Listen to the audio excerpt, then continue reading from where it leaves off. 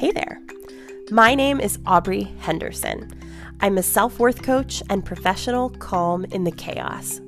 I believe that when you're feeling stuck in your life and you can't decide on the next right step, that getting some perspective or a pep talk from someone outside of your shoes can be an absolute game changer. This podcast is that pep talk. Every week, I'll share my responses to listener questions, real life coaching sessions, and interviews about topics that you can connect with and learn from. All things that will help you to reconnect with your own self-worth and inner goodness and vision for your life so you can feel great and get shit done. Welcome to Ask Aubrey. I'm so glad you're here.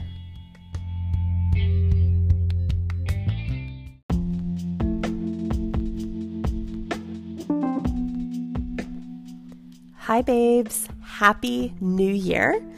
This is the first podcast of 2020, and I want to talk to y'all about a topic that means a lot to me personally, and that I have spent a ton of my own time and reading and studying and processing, and honestly, just a lot of heartache working through. And, that topic is people pleasing. And, if you've been with me on Instagram here lately, I've been posting a little bit more about this topic, and, I'll share more about that later. But I know there are going to be some people listening that, when you hear that phrase, people pleasing, when you hear me say that you're instantly like, yup, that's me. 1,000%. I am a people pleaser, highly identifying with that. And then I think there might be some of you that say, okay, people pleasing, I get that conceptually, I get the general idea, but what does that really actually look like in practice? Or how do I know if I'm doing that? And then you might hear this and you might think, yeah, I'm a people pleaser, but isn't everybody? And is that a bad thing, and why? And so, whichever of those camps you fall into, or if you're thinking something completely different and you're like, Aubrey, none of those are me, that's fine. Please keep listening because, all of those questions and more we are going to answer today. And I am so, so excited. So, I shared a little bit, kind of the beginning, very surface level of my own story of being a people pleaser on Instagram a few days ago. But, basically, if we share the high level here, people experience me and have reflected back to me, especially in recent years, but, for a while now, that I come across as pretty confident. I am an assertive person. People really close to me will tell you that I'm pretty assertive, that I'm unique, that I'm brave, all of these things. And all these things, first, to be clear, I take as huge compliments. I mean, it just it's incredible to me that people think that I am those things. So thank you. But what I shared is that I haven't always been this way or come across this way. And I still don't always feel this way. And so, I struggled for as far back as I can remember with this fear that really was kind of crushing, this fear of disappointing people. And it goes back beyond, I think, I talk to people about this all the time. I distinctly remember growing up, if I did something to piss off my mom, who's my kind of primary parent, or even my dad, the worst thing wasn't I'm mad at you, wasn't you're grounded. The worst thing that I could hear was, I'm disappointed in you. And I think that is true for a lot of people with their parents. But for me, it really went beyond. And so this idea that I could disappoint anybody, that somebody would be let down by me, was something that I was trying to avoid at all costs. So, in school, for as long as I can remember, I was a high achiever. I always wanted to be the smartest, be the best. And not necessarily because I wanted to be better than other people, but because I wanted to be sure I was creating something for people to be proud of, for people to be pleased with me. I wanted to be the perfect friend. I wanted to be the perfect daughter. And this wasn't necessarily about any external pressures people were putting on me. It was kind of coming from within. And so this manifests itself in pretty significant anxiety for me from a young age. And that wasn't something that I, was able to really identify until until college that I was experiencing anxiety, and to like start to, go to therapy and, look at medication and things to treat that. But, that when I look back on, as I was in school studying psychology and learning about, different mental health experiences, like anything describing anxiety was like, oh yes, this has been me forever. I kind of see myself in many ways as like the dictionary definition of anxiety that had manifested itself in some adaptive ways, but I was an anxious kid from the beginning.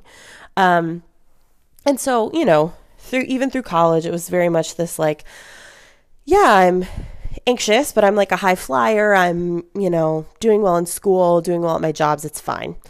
But then again, it was all rooted in this idea of like, I don't want to disappoint people. I want to make other people happy with me and proud of me and things like that. And the ultimate kind of low point for me didn't really come until, I was in my mid-20s. I was in grad school, and I was in a relationship that was really, really bad in a lot of ways, and not like bad like, oh, there wasn't a spark, like bad like there was like abuse happening. It was toxic and, just problematic in a lot of ways. And so, I was experiencing all of this pain. And in many ways, which I'm proud of myself for, I did, express my unhappiness, my, the boundaries I wanted, the things that felt like they were being violated to the person I was in a relationship with, but that other person was happy with how things were set up for us. And what happened was I kind of lost myself in that. I figured, if he's happy, I must be the problem. And so what happened is that I deprioritized everything else in my life, everything else that had been so important to me, or so I thought, my friendships, my schoolwork, my own health and my own happiness, all of these things that mattered so much to me, because I just fell really deeply into this idea that as long as I was making my partner happy, I would be fine. And it's sad to even talk about that shit. Like, it's really, that was a moment that was like, let me just give it all over to making someone else happy, even if it means everything that has felt so important to me and has been so important to me and that I've worked so hard for just goes down the drain. And so, that kind of is like my lowest point there, is that I had, lost myself completely in another person. And so it took kind of leaving that relationship. And I say leaving, like, this is a relationship where my mother drove, I told her I was like, just in a terrible place. And I think it was hearing my voice or seeing my face on FaceTime or something. But she got in the car and drove like 7 hours to come pick me up and put me in her car and drive 7 hours back, turn straight around and go back, to get me out of that. And like, I'm so grateful for that, because that is kind of the jarring moment that I needed to be like, okay, what the fuck am I doing here? And so thank you, Mom, if you're listening. But yeah, it took leaving that relationship for me to kind of begin this journey of recovery from people pleasing, and to recognize even that was what I was doing. And I think one of the things about people pleasing that's so interesting is we think like, well, yeah, you're a people pleaser. Like, you don't want to let other people down. That's a good thing. And like, to that, I would say yes, but there's a difference between like, I care about my significant other.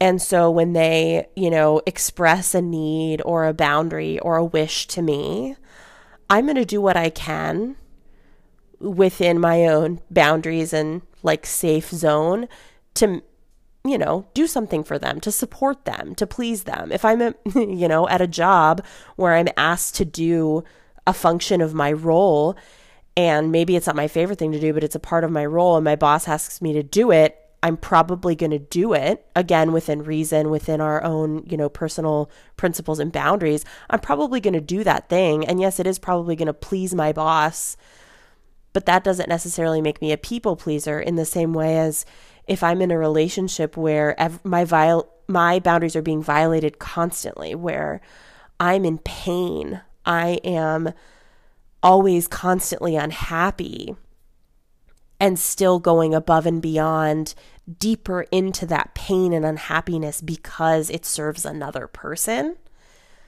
that to me is the difference. So I think there are things that we do that are actions that are healthy and are within our healthy boundaries and are still promoting our emotional health that may please others. And I think it is, yes, generally a good thing to seek to do things that are supportive and nourishing of other people. This is not an attempt to say, like, don't be a people pleaser because you should only focus on yourself and be selfish.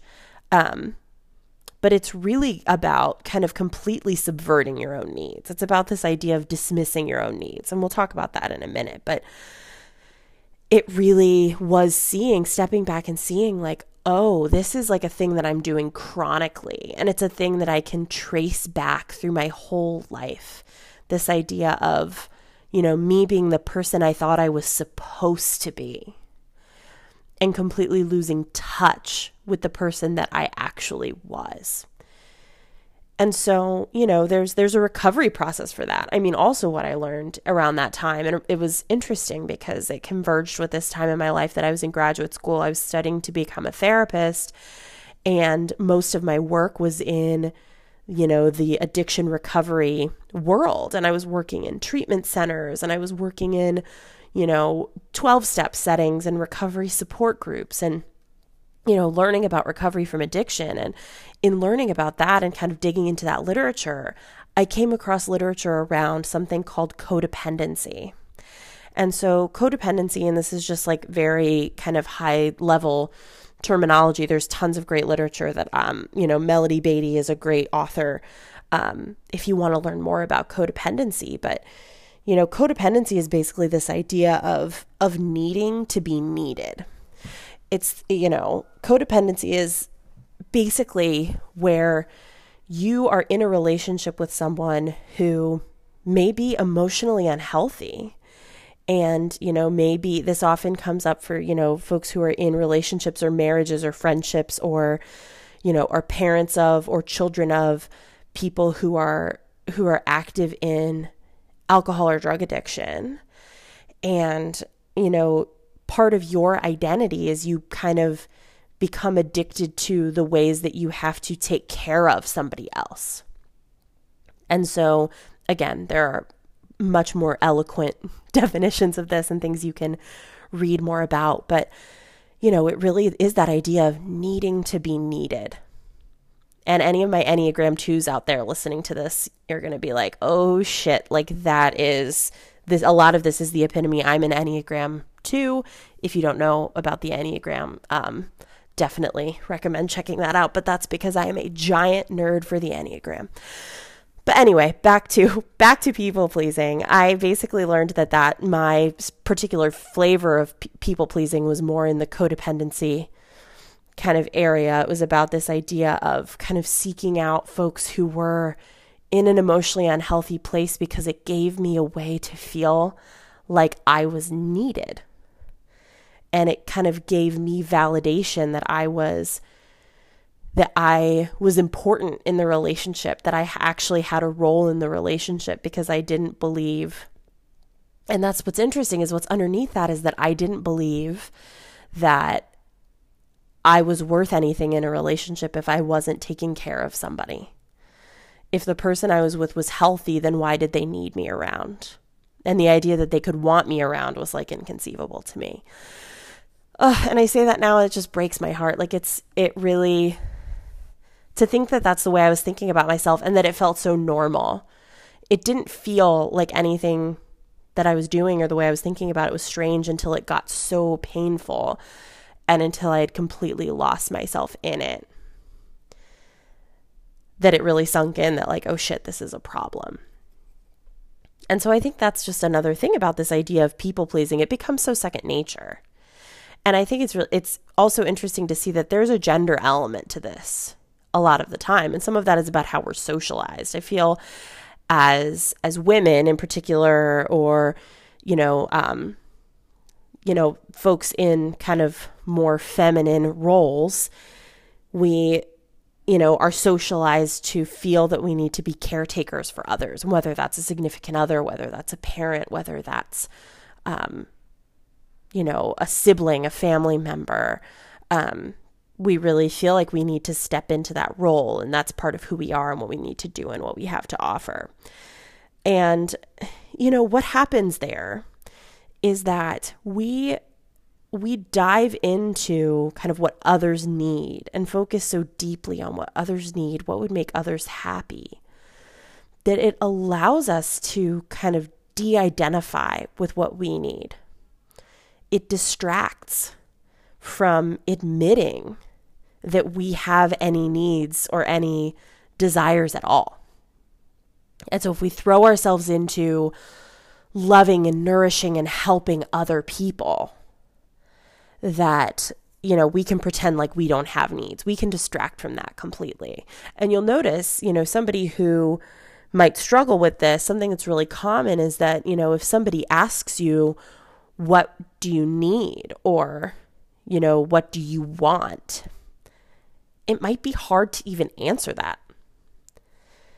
And if you've been, existing in a space where you've been focusing on somebody else's needs or on everybody else's needs but your own, it's easy to completely lose sight of the fact that you have needs of your own. It's easy to lose track of them, of what they even are. It can start to feel unnatural to even tap into that and what that means. And that's a lot of the work of recovering from this, of pulling back from being a people pleaser, is staying connected and staying in tune and tracked onto what it is that you want, what it is that you need at any given time. And something for me that was interesting is I worked through this in a ton of therapy, but this idea that I even had needs at all was kind of like, I couldn't, it was intolerable to me, the idea that I had needs. And if you really dig into what that means, it's like, why? Why is it that I was so afraid that I had needs? I kind of would pride myself on being like super low maintenance, like, oh, I'm chill, whatever. Like, I don't really need all that much. I don't need much attention. I don't need much care. First of all, that's bullshit. And second of all, what that actually serves to do, it's a distraction. Because if you dig into why, and I'm big on this, like, if you're feeling a feeling, if you're grappling with something, ask yourself why. If a feeling is uncomfortable to you, if, somebody proposes something or asks you a question and you don't want to go there, ask yourself why. And if I ask myself why, if I dig a little deeper into that, and this is true for me, it might not be for you, but this is definitely true for me, and would love to hear from you if you relate to this at all. But if I think about like, oh, I don't want to admit that I have needs. I don't like that idea that I have needs. So I ask myself, why? Why don't you like the idea of having your own needs? Why is that so repellent to you? And if I really dig into it, it's that, well, I don't want to have needs because I'm afraid that if I express my needs, someone will not meet them. Somebody will say that's too much. And this is a phrase that and it punches me in the gut, even when I say it and I know I'm about to say it, like this idea of being too much for someone else to take care of, for somebody else to want to deal with, that the way that I am, the way that I'm showing up in a relationship is that I'm serving your needs. I'm meeting your needs. I'm demonstrating my value by taking care of you. If I ask you to take care of me, you might say no. You might say, I don't care to do that. Or, that's too much for me. You're too needy, too clingy, too much. And don't get me wrong, that shit is painful because that's rejection. It's this idea that we put ourselves out there and it's vulnerable. It's vulnerable to say, I need blank, period. It takes us back to that place of being like a little kid and of, expressing needs because, we need our needs met in order to thrive. And there are some needs that other people can meet for us better than we can meet them for ourselves. And that takes us back, to being little kids who have needs that we need to have met from our parents. And, all of this stuff ultimately, I believe, stems from that. Go read about some attachment theory and, totally fuck yourself up with that. But ultimately, I believe a lot of this stuff goes all the way back to that. This idea that it's when you stand in front of another adult, when you as an adult stand in front of another adult and say, I need blank from you, there is always the possibility that that person's not going to meet that need for you. They're going to say no. And the hard thing is that they get to say no. That's called having boundaries. That's called consent. And it's important. And so that person gets to say no. And we know that, which is why we are afraid. We're afraid to make that need known. And so as a result, we pretend that it's not even there. We pretend that we don't have it.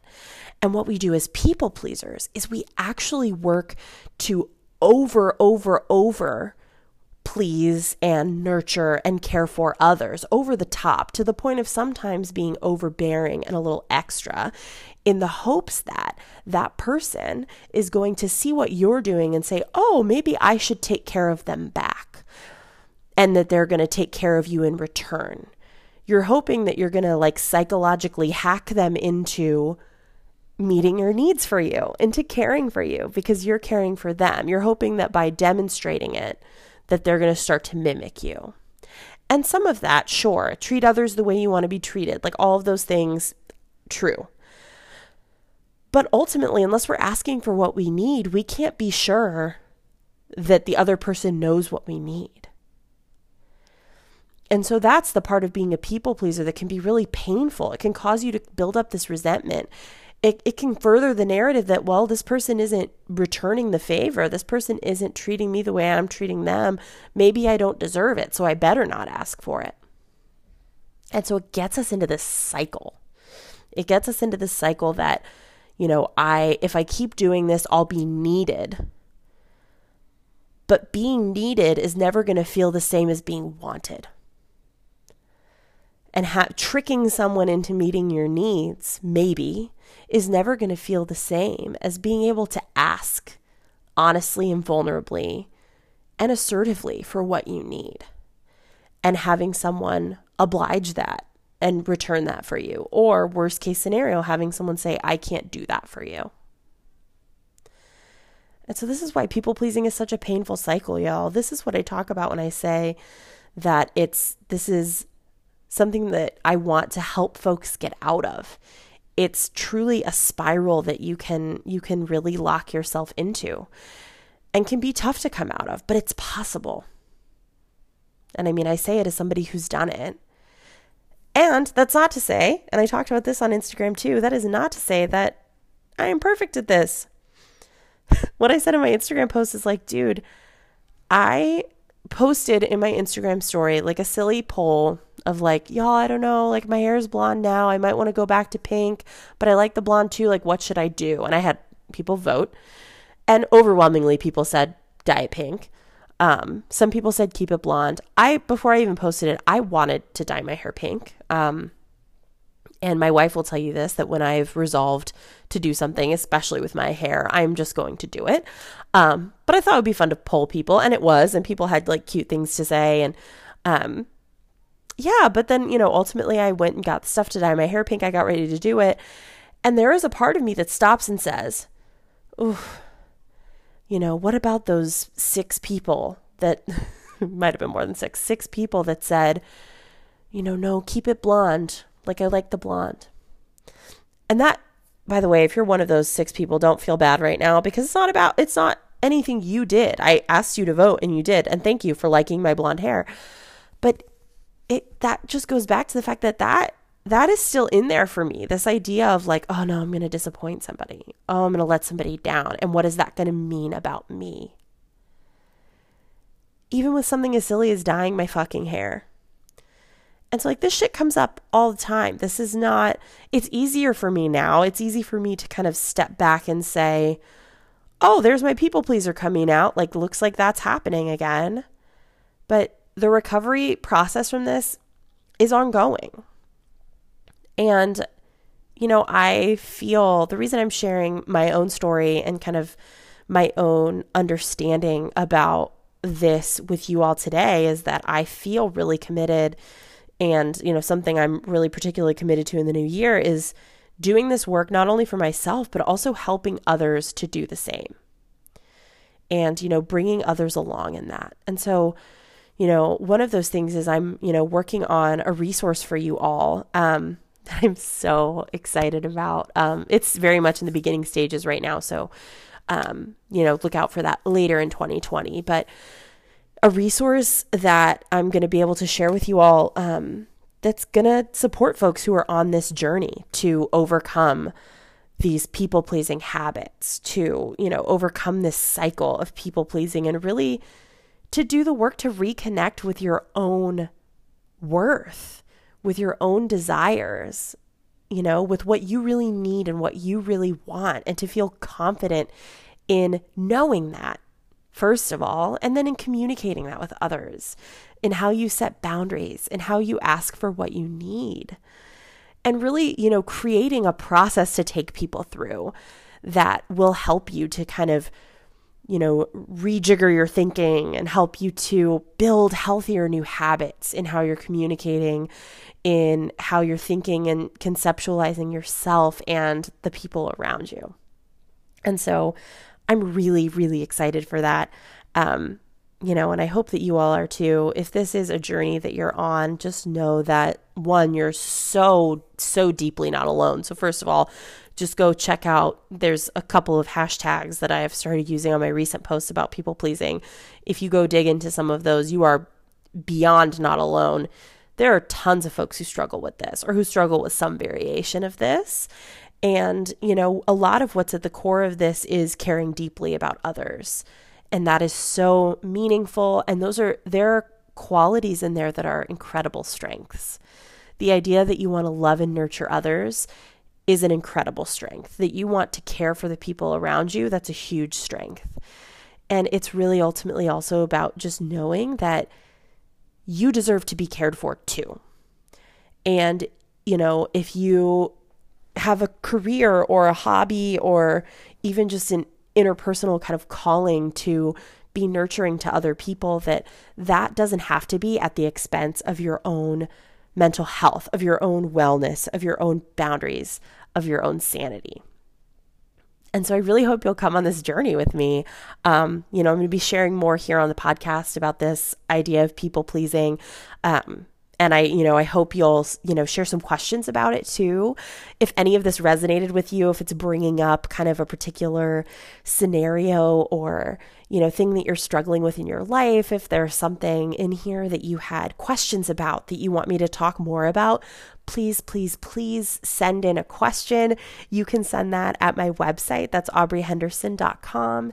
You can send me a DM on Instagram. You can record a voice memo at anchor.fm/Aubrey Henderson, all one word, I believe. I'll link it in the description though, just to be sure. And it's also linked on my website. But you can, submit your questions, submit your thoughts, anything you want me to talk about. Remember that, this podcast is for you. It is for the things that you want to hear about, the things that you are struggling with. And I know that, this broad topic is something that I've talked to many of you about. But, if there are things that are more specific you want to dig into, let's do it.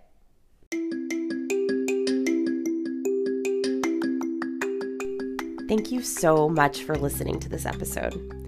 If you loved it, please take a second to subscribe on your favorite platform, leave a rating or a review, and take a screenshot and share it on social media or with a friend who needs to hear a message like this one. I love the chance to hear from you and connect with you because it gives me the opportunity to remind you that you are worthy of wholeness and happiness and just good things. So send me the question or the topic that's keeping you up at night or that you just want to hear more about. You can send me a voice memo at anchor.fm/Aubrey Henderson. And I can actually include any voice memos that you send me in the show, which I think is pretty rad. Or you can send a good old-fashioned written message from my website at aubreyhenderson.com. I'll see you next time, babes.